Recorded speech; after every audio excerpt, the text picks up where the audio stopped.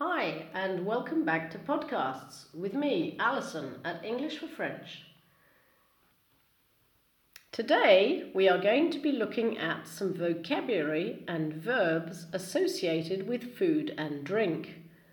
There are many phrasal verbs associated with food, cooking, and beverages. So here we go. To eat out is the first phrasal verb we are using. To eat out means to leave your home and eat at a restaurant, pub, or eating establishment. For instance, you may say to your friend, "Why don't we eat out on Friday night? It would make a nice change." To drink up means to finish the drink that you have in your glass. This is also associated with the notion of bottoms up, which means to drink and raise the bottom of your glass. Cheers! To tuck into is a phrasal verb which means to commence eating something, generally a family or friendly meal, as this is informal English. We sometimes say dig in instead of tuck into. To pick at your food is to eat your food hesitantly, with little or no interest.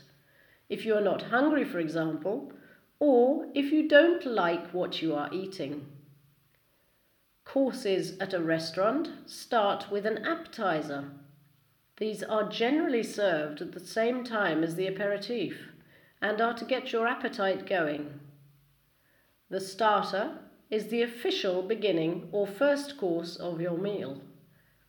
The main course may be fish, meat, or vegetarian, and may be accompanied by side dishes such as chips, potatoes, vegetables, or salad.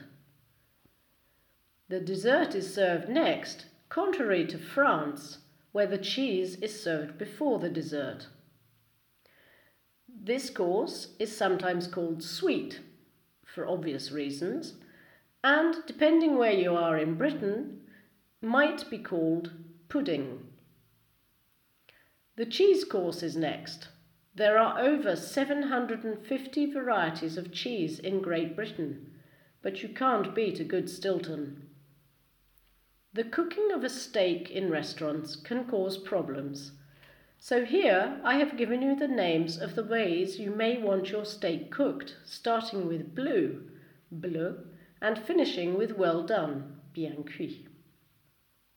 Blue, rare, medium rare, medium, medium well done, very well done. If you have problems with your meal in Britain, we tend to soften complaints as follows. For instance, instead of saying something is disgusting, we would say, "It's not very good." Instead of saying something is tasteless, we would say it doesn't have much flavour, and so on. When asking for the bill, it is worth remembering that this is called a bill in Britain, but cheque in America. In England, a cheque is something you pay with. I will be doing further podcasts on this subject, as there is an enormous amount of vocabulary. Hope you enjoyed this one. See you soon at English for French podcasts. I'm Alison. Cheers then.